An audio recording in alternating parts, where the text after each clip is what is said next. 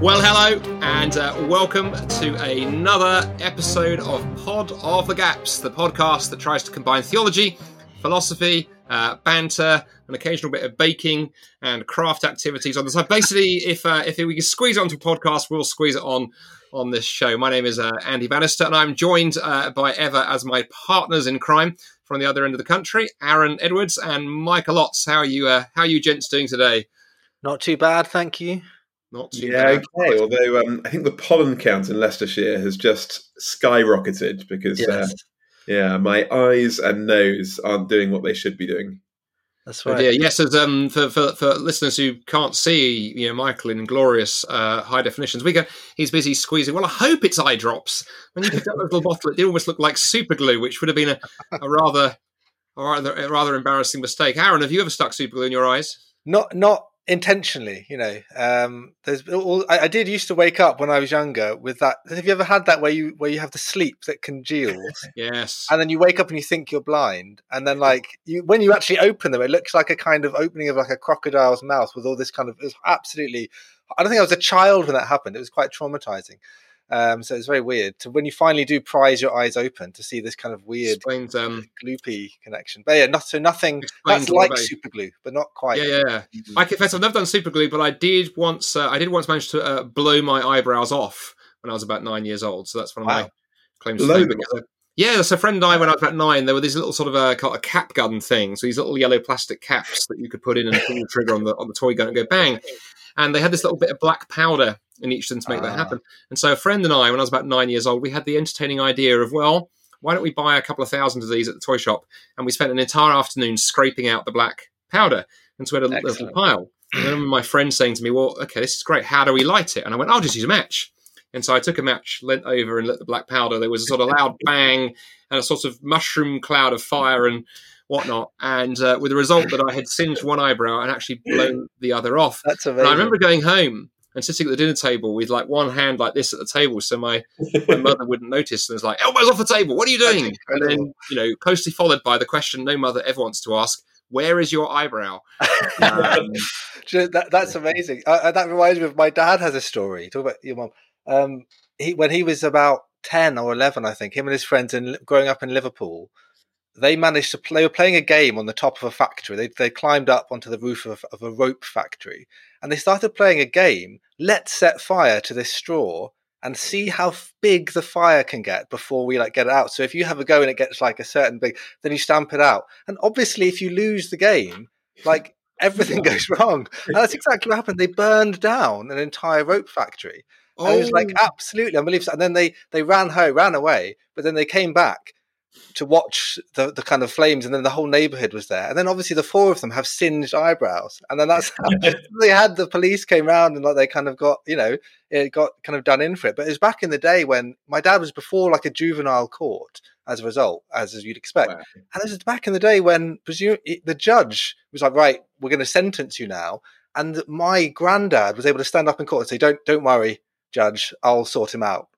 And he's like, all right, fair enough. I thought you were going to say it's back in the days where he was transported to Australia, or that's right. Yeah, eyebrows. I don't know if I can top that story, but growing eyebrows back takes an incredibly long length of time. It's they're not particularly long, but really, I was on a youth camp once, and one of the young people did kind of that dare game where basically someone dared him to shave his eyebrows off. And in a youth camp, you kind of think these things are all incredibly cool, and so he did. But then, 2 months later at school, still with no eyebrows, it obviously wasn't quite so cool. wasn't quite cool. Well, there is probably a really kind of weak and tenuous link. I was waiting for this. Change one's appearance. Go on, do it. So, I know, do it, Bannister, do it. To today's topic, because there was we were interrupted last week by the theme of sport. And it was very exciting, actually, recorded last week because Scotland were about to play some important matches, and they then lost spectacularly. We were on a mission to see if we could, again, get this podcast cancelled, and we briefly interrupted it to talk about sport. And now we're back onto the Can We Get Cancelled theme, because today we have, one of the big elephants in the room, one of the big questions that we've kind of danced around a bit on Pod of the Gaps, but haven't actually addressed, which is not why do Michael's eyebrows look the way they do. but is the whole question of transgender, which is kind of all over the place. And we try not to be particularly topical in terms of tying what we talk about on Pod of the Gaps to things happening in the news right now, because we know these episodes have a long life. But it seems every day there's a story. And just a couple of days ago, as we were planning to record this episode, yet another big media splash that I think just throws light on so many of the questions and issues around transgender. It's the story of New Zealand have just announced that for their Olympic team at the Tokyo Olympics, in the women's weightlifting, they have picked Laurel Hubbard. And who is Laurel Hubbard? Well, Laurel Hubbard was born a man. He was a man until 2012, which means had all of the benefits of testosterone and muscle mass and everything growing up. And so there was a huge outcry of going, what does this mean for women? What could possibly go wrong? What could possibly go wrong with putting someone who is still physically a man into the women's weightlifting category? And ironically, actually, the person who would have been chosen, if it wasn't for Laurel, the kind of second runner-up for the being chosen for the team, was somebody who was from an ethnic minority as well. So you have a whole racial issue there as well. That a white man who has decided to identify as a woman trumps a biological woman from a minority ethnic background. And it seems, look, every day there's news stories like this. What's going on? Can one of you perhaps try and give us a bit of background? When you mentioned this, Andy, I was just thinking, could I identify as, an under 18 weightlifter? Although then I was thinking I would still lose. So maybe I could go for an under 11 weightlifter. Like maybe that would give me a chance, possibly. Yeah. Well, just on this issue alone, there was there's been a lot of media commentary, and someone made the point. Not trying to be funny, but just to sort of expose in one sense the ridiculousness, I guess, of this would be that if you were an able-bodied athlete and you decided you would identify as disabled, so you could come and compete in the Paralympics, and then you managed to beat everybody else because they were all disabled in some way, and there's you sort of fit and everything. Would people go, oh, that's fantastic, isn't it great that happened? Or would you be saying, well, hang on a moment, what on earth are you doing? Would the word cheating get thrown around? But obviously the Laurel Hubbard story is just the latest tip of a much bigger iceberg. I mean, what is going on? Why is the trans issue everywhere, it seems? It's interesting that I've actually coined a term. I think I have. I don't know. I'd like to if I haven't. Satiriality, because I think the satire has become the reality. So we often are making these sort of jokes. We have been for years now. What a ridiculous thing! You've got those satire sites like Babylon Bee that sort of put out the kind of copious amounts of sort of satire material on various things that are going crazy in the West, and the transgender thing is one of those, or the way in which it tends to sort of eat itself alive and eat other agendas alive, which actually gave birth to it. So constantly we're seeing things that we joke about very quickly becoming reality, and then when they become reality, everyone's like, "Oh, that was never, can't even joke about it. That wasn't even a possibility." And so I think there's many people have commented on the fact that the speed at which this has gained prominence and traction is kind of astounding. I think people would usually tend to say that it's probably from around 2015 with the Caitlyn Jenner, formerly Bruce Jenner, former Olympic athlete, kind of coming forward. And, I know we've all had a look at the Douglas Murray book, and he kind of comments on this as sort of where it almost just emerged out of nowhere. And a lot of media corporations jumped on it. Time magazine kind of front covers and things like this, where suddenly it became immediate that you had to get on board with this, and no one had really thought about it, but suddenly straight away they were like, you better be on board with it. It's the new civil rights agenda.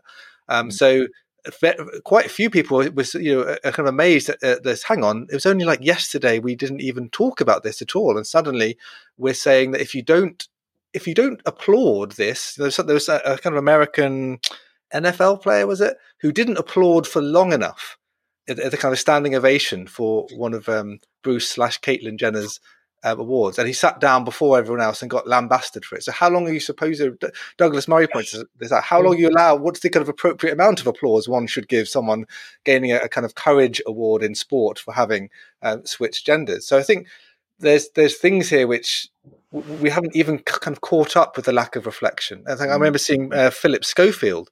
Of course, we've mentioned him before for other reasons. But, on one of the kind of morning TV shows here in the UK, really lambasting that Christian teacher. There's a Christian teacher who was, I think, lost his job, or maybe he was recovered in the end. I forget what he was certainly in trouble for accidentally kind of calling a table of girls. Now, girls, have you finished your maths exercise? And he got in massive trouble for that. And when he was defending himself on TV, saying, "Look, I'm a Christian. I believe God created people male and female. That's my right to be able to say that. I probably wouldn't use the term to them, to the girls or / boys in the class, just for the sake of avoiding trouble. But he said, I still believe that that's biologically a female." And then he was like, "I cannot believe what I'm hearing," is what Schofield says. You belong in the medieval era. And you're like, come on, Philip Schofield, you didn't even care about this yesterday. And suddenly you're lambasting people for being completely backward for doing so. So I'll just quickly, just to kind of situate this, I'll read out Douglas Murray's kind of opening quote in his chapter on trans. I know we've read from this book a fair bit. There are other books available, but he's particularly incisive, I think. He says, "Among all the subjects in this book, The Madness of Crowds, and all the complex issues of our age, none is so radical in the confusion and assumptions it elicits, and so virulent in the demands it makes, as the subject of trans. There is no other issue that has so swiftly reached the stage whereby whole pages of newspapers are devoted to its latest developments, and where there is a never-ending demand, not just to change the language, but to make up the science around it." So I think it does really play into a lot of the stuff we've been discussing in other areas too. Yeah, I think I'll come to you in a sec, Michael. I think one of the things that I found interesting about Douglas, and for folks who haven't come across Douglas Murray before, we have mentioned him on the show. He's interesting because Douglas is an atheist. He's also gay, so he really isn't coming from a conservative Christian position at all. But I think one of the things that Douglas talks about, both in the book and also on some of his live presentation I've seen, he said, what's interesting when we look back through history. Invariably, pick any point in history and you can look at examples of where civilizations have done amazing things but have gone mad in particular areas. A good example would be slavery. You look back to, all that was going on, in Britain, 300 or so kind of years ago, huge advances in technology and science and knowledge, exploration. The list goes on and on and on. Or the Greeks would be another example. Just look what they did with the classical world, all the stuff they did and built, and it's amazing. But they also believed it was perfectly okay to enslave another human being. And he said, we look back and go, they were literally bonkers. They were so far from reality there that you kind of you wonder what's going on. And then Douglas says, so what's the issue for us that future civilizations are going to look at and went, oh, God, man, those folks in the 21st century had so much. They had so much wealth and knowledge and the internet and digital technology and all kinds of stuff. And but when it comes to the issue of trans, they literally went mad because they got it into their heads that actually, despite the fact human being is a sexually dimorphic species, it is perfectly okay for somebody to just on the whim identify as the other gender, and so be it. So I suppose a question, Michael, I wonder if you've got any wisdom to share here is, what has driven this? It's almost too easy to sit here and go, it's crazy. We're philosophers, we're thinkers. Douglas Murray and others are thinkers, and we're used to analysing ideas. It's quite easy to analyse this rapidly, and it falls to pieces. So why has it gained the cultural traction that it has, do you think? Yeah, and I think this is quite interesting because if you listen to Douglas Murray, he will say basically there was this train of progression that pulled into the station somewhere in the mid-1990s, and everything kind of got wonderful, and we had equality of the sexes, and we had an end to racism and everything else. And then just at the moment where we'd reached utopia, almost, it kind of took off again and now is kind of going crazy. And you kind of have to stop and say, well, did we pull into the station in the 1990s, or had things kind of come off the rails a bit before that? And I think when you look kind of in academia, actually you go back several decades before that in terms of the roots of what's happening now. This is simply the current manifestation of a bigger project, which has been happening in academia and then filtering down into culture, kind of ever since the sexual revolution. And the irony is, of course, that all the way along, when something happens, we say like, well, it's this, but that's crazy, that's ridiculous, we'll never get to that. But then give it 5 years and you do get to that, and as Aaron said, that becomes normalized, and then it's the next, and it's basically the deconstruction of society ultimately. So all of the things that traditionally that we would have said kind of systems that held society together and may have been good for the flourishing of society, we seek to deconstruct those things. And like, this is not the end of the road by any means. If we think that, yes, once we get to kind of equality for trans people, this project will finish, we're saying, actually, no, not at all. There will be other things. Now, of course, whenever you say that, people go, don't be ridiculous, you're just scaremongering. But then actually experience shows that many of those prophecies, inverted commas, actually do come true. Well, I think on the scaremongering piece, I've always thought a helpful way to sort of make people reflect on that, Michael, is to do a sort of little thought experiment. So imagine that you had a time machine, and imagine you were to, go back in time to the sort of 70s or 80s and talk to folks back then and say, well, in the 1990s and 2000s, gay rights is going to finally arrive and there'll be equal marriage and stuff. And back then, you might have found people on the progressive end of politics who would just believe that, God, it's so exciting. Because I'm not affirming it myself, but they would find that exciting and think, yeah, okay, I just believe it. And then you would say to them, oh yeah, and then 10 years later, the whole trans thing's going to kick off. They would look at you and go, don't be ridiculous, because they couldn't see it. It was too far beyond their horizon of possibility. So to go, look, if those folks couldn't see it coming, goodness knows what we can't see coming. And I think in terms of beginning in the university, I think you're right. There's a great book that a lot of people have been reading of late called Cynical Theories by Helen Pluckrose and James Lindsay, really looking how a lot of these ideas began in the university. And they talk about the fact that in the 1960s, particularly postmodernism was everywhere in the universities, Derrida and Foucault and so forth, and other sort of thinkers. But it was very much in the realm of the mind and ideas. People talked about those as ideas and concepts, and they deconstructed texts. What we're now seeing is effectively applied postmodernism. Is people take it and go, well, let's actually apply this in the real world. And I guess my concern is the damage that does, particularly to women. Actually, we started with a story of Laurel Hubbard, and that's women's sport that's going to be drastically damaged. And then, Aaron, one of the things we were talking about before the show, is the impact this is having on young women. Right? Another book recommendation. We'll put some of these into the show notes. There's an American journalist called Abigail Schreier, who wrote one of the most powerful books I've read for a long time, called Irreversible Damage. Picking up on the fact that if you look at below the stats of people who are transitioning, vast numbers of teenage girls. And she said there is something actually deeper going on with teenage girls, because a few generations ago, it was teenage girls who were, suffering eating disorders in massive amounts, so anorexia, bulimia. Then we had the self-harm phenomena. Again, teenage girls, primarily those who were self-harming. We had the whole satanic abuse and false memory sort of stuff that went on in the 90s. I remember that wave go through. Again, teenage girls. And now teenage girls are a big part of what's driving the transgender thing. And Abigail says there is something going on with teenage girls right now, that they are hurting so badly that, again, they're reaching out, in sort of psychic distress in this kind of way.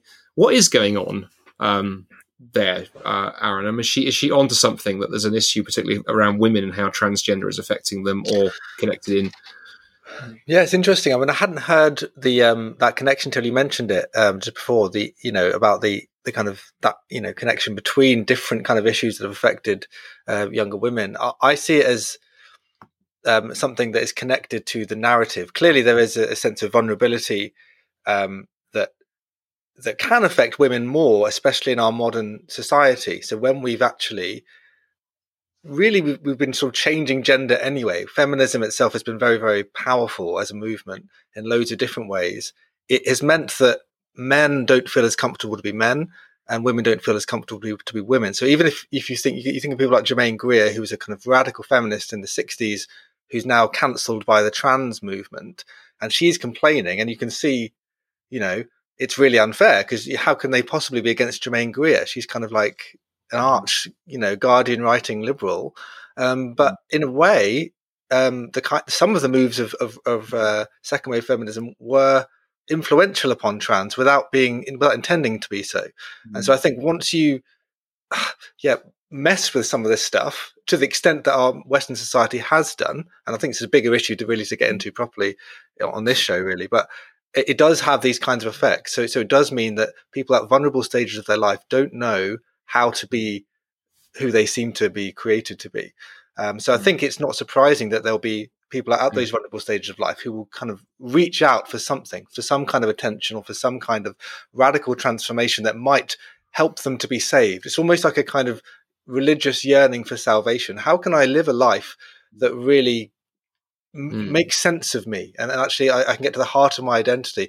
And the sad thing about identity politics is it serves them up this complete junk of a sort of remedy that will only keep asking for more. It's the same with any idolatry. It's kind of like, you often see this in sort of some of the pagan cults, or they still exist in various places of the world, but especially in the ancient world, where it was almost a dependency upon this idol, and I have to keep coming back and coming back and coming back.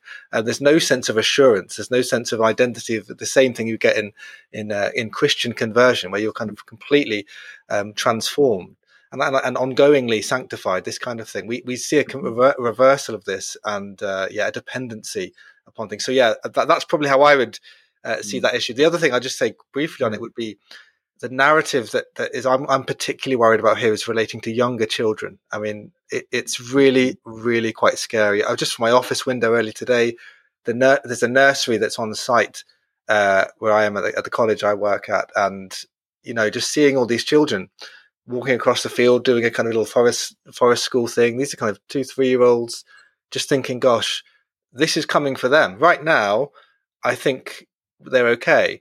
But these young, vulnerable, innocent children are already, by the time they get to primary school, this kind of rhetoric is already in the air. I'm dealing with it with my own children in primary school. Not that my children are thinking about this, but the fact that we're seeing the rhetoric coming in with some of their peers at primary school level, and we can see different initiatives coming into primary schools which will put pressure. And I mean, if parents think, oh, it will never get that bad, just you're kidding yourselves. It is going to get worse, and the pressure will get worse. Yeah. The stuff we've had on LGBT stuff is going to increase for primary school. And so we need to be really wary of children who are vulnerable, teenagers who are vulnerable, and how to protect them against some of this stuff. And I think you're right that it's already coming in, because, this is a topic for another episode, no doubt. But, one of the reasons we as a family made the choice to homeschool, there were a few reasons, but was looking around, particularly here, Scotland is worse than England, if that's possible. On this, and going, schools are becoming ideological boot camps, and I am not really happy with my child being taught there are 150 genders, and that sexes, and so on and so forth, when quite frankly they need to be being just taught how to read and write. So that was one of the reasons for us. But sorry, Michael, you were going to chip in and say something there. Just to say, because you asked kind of why this has gained traction, and we can look at it kind of in academia and how that's filtered down.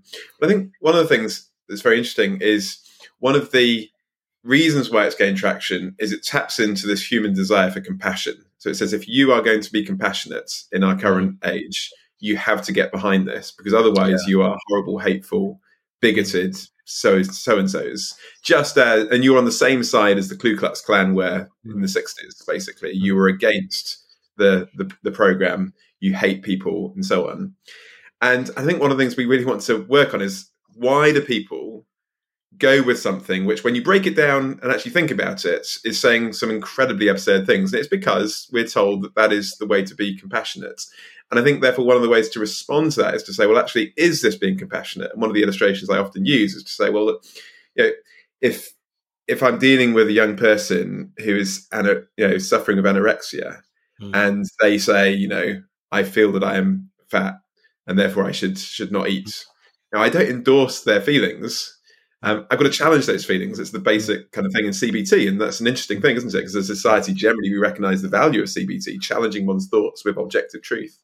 So surely in this area, we need to also challenge feelings with objective truth, not because we're being horrible and hateful, because we're being compassionate, because actually there's huge damage that's being done. And the book by Abigail Shrier is so horrific in the sense, because it's saying, like, we are doing stuff that is completely untested, that may have incredible long-term physical damage upon young girls particularly, and we're doing it all in the name of being compassionate, and we're being the opposite. Yeah. So I think we need to be careful.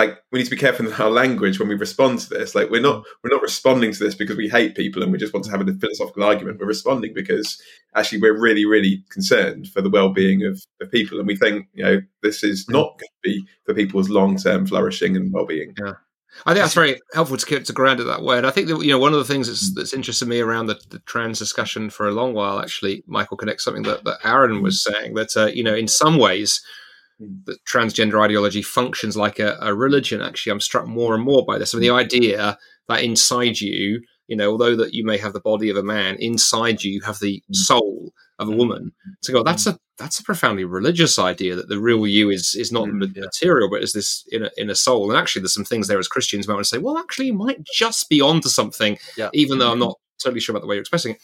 The other one that interests me, and what you described there, is that we've also built into the transgender movement, a very what in terms of religious ideas, one would call Gnosticism. And Gnosticism was that old, Greek idea from over 2,000 years ago, that what really kind of matters is the inner life of the mind and of feelings, and the world of matter and things and stuff is somehow second rate. And it's long fascinated me that if you've got somebody who is expressing some kind of gender dysphoria, that they've got the body of a male, but inside they somehow think they're a woman.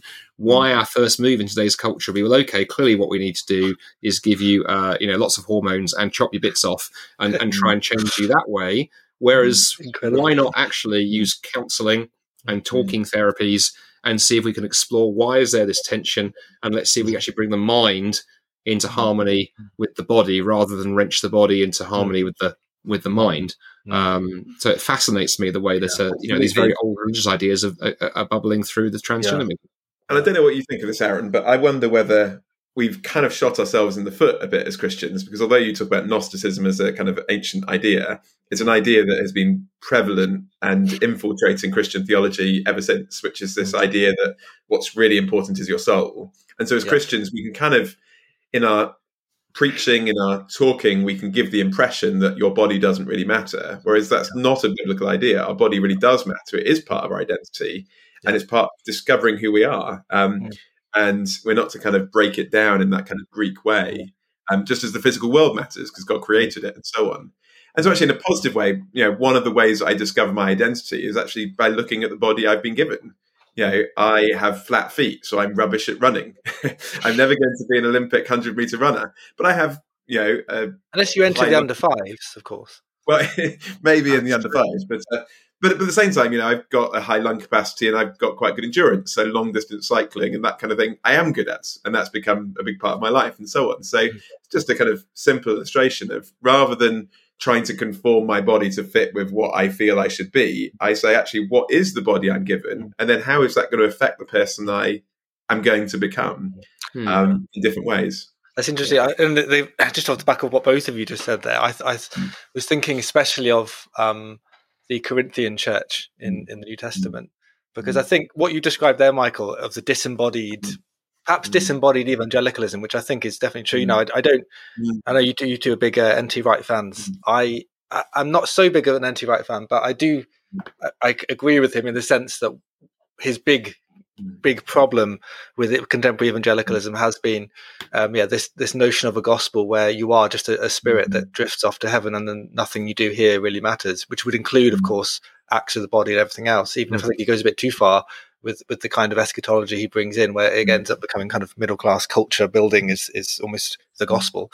But that's probably unfair. But anyway, but I do think he's onto something, and what you say there, the fact that we've peddled a gospel which does seem to give you no place to run or no place to go with your body and with your other pursuits. So you almost go to church for your spiritual fix, and then there's this thing like the coffee time afterwards is not the service and not really part of it. And I always found that weird. I found it when I used to run running a small group, or hosting a small group actually, where one of the elders of the church was actually leading the group.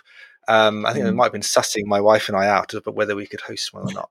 And I remember we used to really enjoy having, good times of banter with everyone, hosting them basically when they arrive, chatting away, getting into all sorts of different discussions back and forth. And then there'd always be a really awkward moment where this leader would come in and go, right, let's make a start. I was thinking, you don't think we've started? Like, do you don't think this is fellowship or community? No, let's make a start on like the actual thing, the real stuff that God cares about. Oh, okay. We were just sinning before, weren't we, by chatting? It's a really weird thing that we've gotten into the habit of. Now, obviously, people have gone the other way, as with many things, but I do think we need to find a way to bring these things together. And I think the Corinthian church, as I mentioned, they had this problem of being had all these spiritual experiences. They love spiritual gifts. They're speaking out in tongues over one another. Paul's having to bring very specific things about church order there to this kind of almost uber charismatic sect in a way that could have become. But also they had this problem of sexual immorality. And those things are not coincidental, because it can be that when you become disembodied like that, you can think, oh, my body doesn't really matter as much. It doesn't matter if I have sex with people in these ways, or if I act in this particular way. So he really goes to town on sexual morality and on gender distinction. So 1 Corinthians is one of those has many tricky passages for people in the West today. And I think, this is part of the issue, I would say, that we've gone wrong. I mentioned Germaine Greer earlier and the way that feminism has affected Western culture. I think the church has really followed very slowly, but still has followed the coattails of some of that. And now we find ourselves finding passages in places like 1 Corinthians and going, oh, I have literally no idea what to do with that. I'll just pretend it isn't there. Or I'll find a scholar to get me out of trouble, as we tend to do. And just a book plug on that, Paula Gooder has written a book called Bodies. And that's actually really helpful in terms of looking at the theology behind the presenting issue. Just saying, actually, particularly looking at the writings of Paul and Paul's kind of theology of the body. Which interestingly, actually, Pope John Paul did his major kind of work on. If you want to read some Catholic on it, I think that's also, there's some really good stuff in there. But this idea of the theology of the body, is really helpful in terms of looking at what's the undergirding idea here, and where when we've gone wrong, that's not helped others. Yeah, I think it's some helpful thoughts in there. You mentioned of Corinthians, mention of the Bible, I suppose, is a nice sort of segue maybe to the last sort of topic we get to explore around this in our kind of final 10 minutes or so. Is, it's very easy as Christians, right, to sit here and critique, particularly those of us who are thinkers, who read books or listen to podcasts or all this kind of stuff, and go, okay, well, obviously, transgender is wrong for all these reasons. That's my NT Wright voice. Kind of thing, because we can critique it philosophically and culturally and so on and so forth. But the fact of the matter is, there are people caught up in the transgender movement who are, although they may be kind of broken, messy, kind of individuals wrestling all these things, are made in God's image. And as the church, we want to be reaching those people. And I'm struck, of course, when you look at the Gospels, you look at Jesus, he didn't stand on the sidelines looking at the tax collectors and the prostitutes and the people who were, on the sort of fringe of society and go, well, I'm not going there. He went there. Not to compromise, but to reach and to rescue. How as Christians and as the church can we take on that challenge? Because our friends in the transgender community need Jesus too. Aaron, for our listeners, Aaron is raising his eyebrows in a way that says, "Michael, you go first." Michael, you're the evangelist here. Yeah, that's right. Well, yes, exactly. Well, I'm an evangelist, but I'm in the. Aaron's just a pastor. I'm the caveat of evangelists. Yeah, I'll bring my caveat to you after you. What's the collective noun for a group of evangelists? A gaggle, or I think an enthusiasm. A waffle? Just a waffle. We're good at one of my colleagues at Solas has coined this phrase that actually we quite like. We started using. He says that Christians should be sort of hope mongers. You have fishmongers and ironmongers, and people who can't shut up about their wares. We should be people of hope. So maybe the collective term for a group of evangelists is a monger of evangelists. Right. But anyway, there's one evangelist to another. Michael. Anyway, yes. I think, like you say, and this is why I mentioned it earlier, we need to be acting and speaking in compassion. I think it's helpful to say that. I think it's helpful to say that our concern here is not because we're wanting to be hateful and hurtful, but we want to speak with compassion. And we think that actually Jesus is God in Christ wants our flourishing, our goodness. He wants to give us life and so on. And therefore we want to challenge and correct error where we see it, where it's going to be harmful to people. Preston Sprinkle, to give you another book recommendation, Preston Sprinkle has written a really helpful book on it. And the name of it has just escaped me, but we'll put it in the show notes. And he's very helpful because actually, he's got lots of friends here in the trans community, and he obviously kind of ran the book by them. And although not all of them agreed with everything, they were willing to kind of engage with it.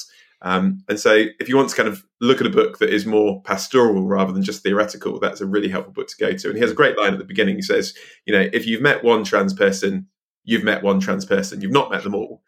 We've talked earlier about the situation of particularly younger girls in Western culture, but there are all sorts of people in different stages of life who were born biologically male and female, who for different reasons have come to a point of becoming uncomfortable in their biological body. So he just says, don't extrapolate the one idea that you've once heard and think that everyone's doing this for the same reason. They're not. Let's have compassion. Let's listen to people's stories and so on.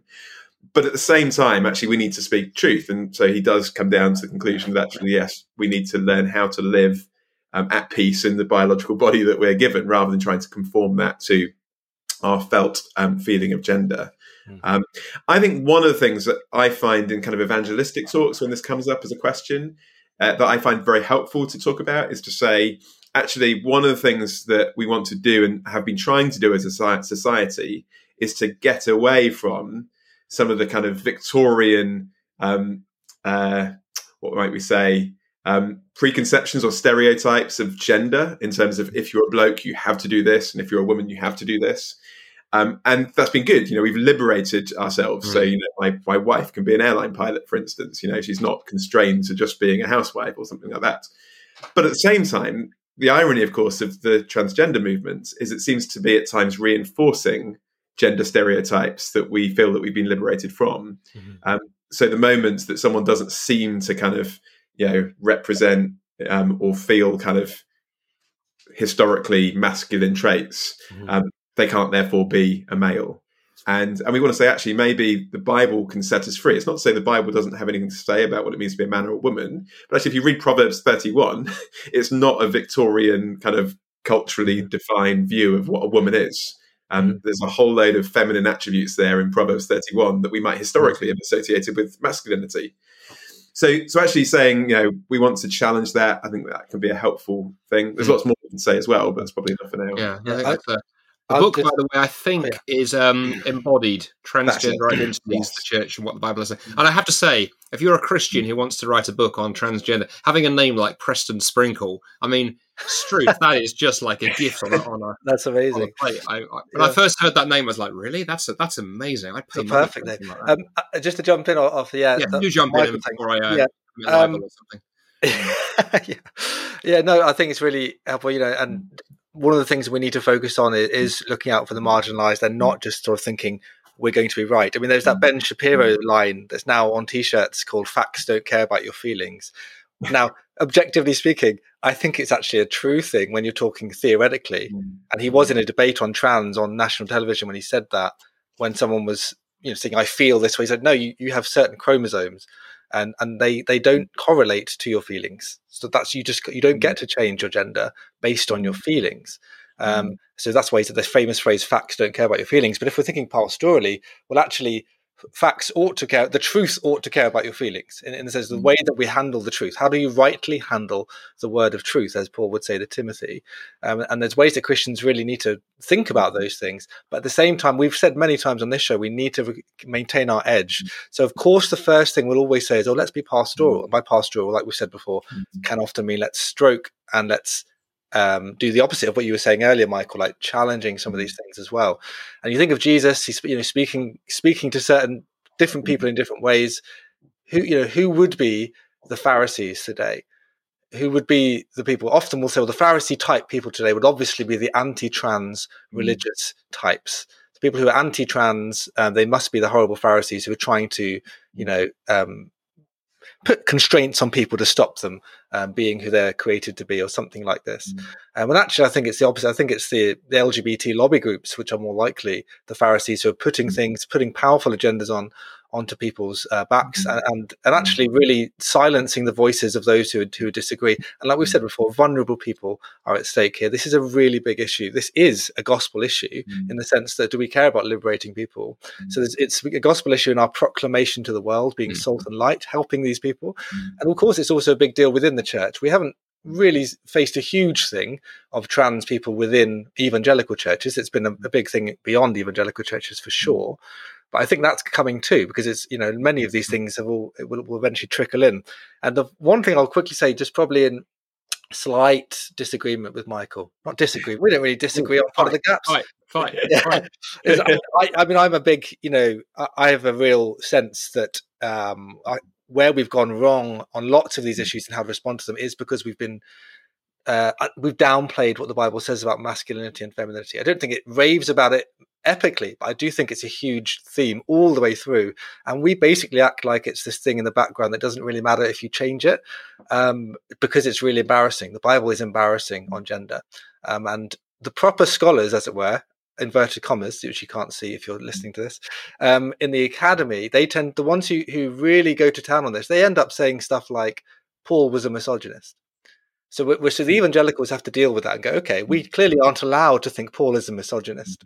So how do we reconcile it? And then that's why you get N.T. Wright saying ludicrous things like Junior was an apostle and things like this, because they're trying to clutch at straws for how to create a situation where women can map onto the results of second and third wave feminism in the modern West. It's really obvious that that's what's happening. But I completely agree with you, Michael, that within that, there's also cultural stereotypes which can be demolished, and Scripture helps us do that. Women are massively important within Scripture, and men are in different ways, right? So they have different things to do, but they're not necessarily this kind of prudish, very straight-laced ideal. The Proverbs 31 woman is completely different to the 50s housewife thing that we often have in our minds. And yet at the same time, she's under the authority of her husband. So there are things there which are still embarrassing to what many of the kind of cool people things are for speaking today. So I think there's things there where if we can recover that, and I would say this to pastors, if you're dodging this issue, going, I don't want to get in trouble. Actually, I think the best way for you to, be a good voice of salt and light to your people and to people that you're trying to reach will be to emphasize these things. Because I think society needs to recover some of these things because we're going mad. We're literally walking off a cliff. And so missionally speaking, I think recovering the embarrassing parts of gender and owning those and thinking how to interpret them responsibly, but actually saying, right, why did God create men and women complementarily, as it were? Why are they supposed to complement one another? That gets to the root of some of these issues theologically, how we can challenge transgender, I would say. So if we haven't got ourselves cancelled talk about the transgender issue, Aaron has just achieved it by straying into this. And you can throw me off into a gap. You can say Aaron's in the gap. That would be a great podcast to do, though. I think it would. I think we've got a podcast coming up on marriage. We perhaps also have one on masculinity and femininity, and this is great because I love it when we do actually get a debate going, because I'm somewhere between the two of you on this. Not least that I do think Junior was an apostle, but that's a discussion for another time. Where I'd love to bring it into land, because we are coming up to the 45-minute mark, is one of the things that I think struck me in a lot of the transgender stuff is how I think there is a lot of brokenness underneath society and lives that I think people's grasping for the transgender thing has been an attempt to hide. And I remember reading a really interesting reflection somebody wrote on the whole, where we started actually with Bruce Jenner and Caitlyn Jenner, where perhaps all this kind of kicked off. That very famous cover, I think it was Vanity Fair magazine, wasn't it? Where Caitlyn, the newly titled Caitlyn Jenner, was there, dressed interestingly not as a 50-year-old woman, but as a 25-year-old woman. It's interesting that, Bruce had changed age as well as gender. But somebody pointed out, it's very interesting, if you go and look at that photograph, and you can find it on Google image search, really easy to find. Very interesting to see what is not in shot. The fact that Bruce Jenner's hands, Caitlyn Jenner's hands, are not in shot. They're behind her back if you look at the photograph. And the reason for that, I believe I've read the story that the photographer was asked about that, and he simply commented, well, he couldn't find a way of making her hands look feminine. Bruce has these great big dinner plates, very obviously masculine hands, and so they're hidden. I read a very fascinating reflection on this from a gospel perspective, saying, is it interesting that all of us have something that, try as we might, we cannot hide. We have brokenness and stuff that we're embarrassed about in our lives and our character identity. And even with, all the kind of transitioning in the world, we can't quite hide. But the interesting thing is God sees it anyway. God can see those hands, and Christ still died for Caitlyn Jenner, and the gospel invitation for her to come to Christ and have the brokenness properly dealt with still stands. And as Christians, how can we reach out to people and say, look, we may disagree with you on some things, but we are not going to judge you. We want to welcome you in spite of your brokenness, because that's the gospel come invitation. And it was a beautiful way of preaching that message through that picture. Well, we have touched on all kinds of issues for another time if we don't get ourselves cancelled. There's a running gag that we're going to get cancelled. I don't think we're going to get cancelled. I think we're not edgy. We need to get more edgy. We need to start. We do have a Twitter handle though, so yes, yes, we do. Yes, the real exactly. one. I got the wrong. I posted to the wrong one. I basically discovered how to create your own Twitter handle. I didn't realize you could change it. Now we are Pod on the Gap. Yes, I realised I was about to say we now do have a Twitter handle, and it came out of my mouth a moment ago as we new do, which is maybe a Scottish word for we new do. So we now do have a proper functioning Twitter handle and probably about 3 followers, but we are going to start kind of using it. So if you are on Twitter, I know that all that Twitters is not gold, but many of you are on Twitter. Thank you for the 3 listeners who laughed at that joke. Michael, with a drum roll, please. What is the official Pod of the Gaps Twitter handle? We are at Pod of the Gaps. You must have been up all night thinking. I know.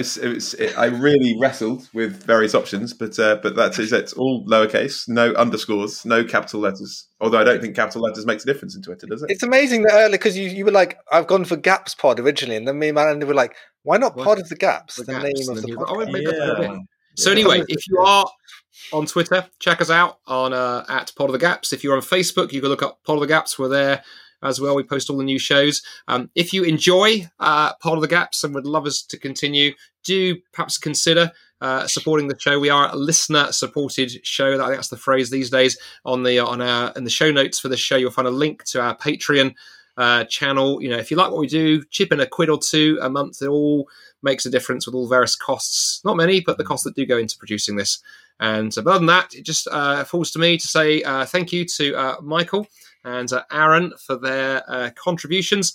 We hope you enjoyed listening to this on your run, on a walk, in the car, making sourdough, whatever you're doing when you catch your podcast. And we'll be back with another exciting episode and another entirely non-controversial topic in a week or 10 days' time. So on behalf of the 3 of us, bye for now.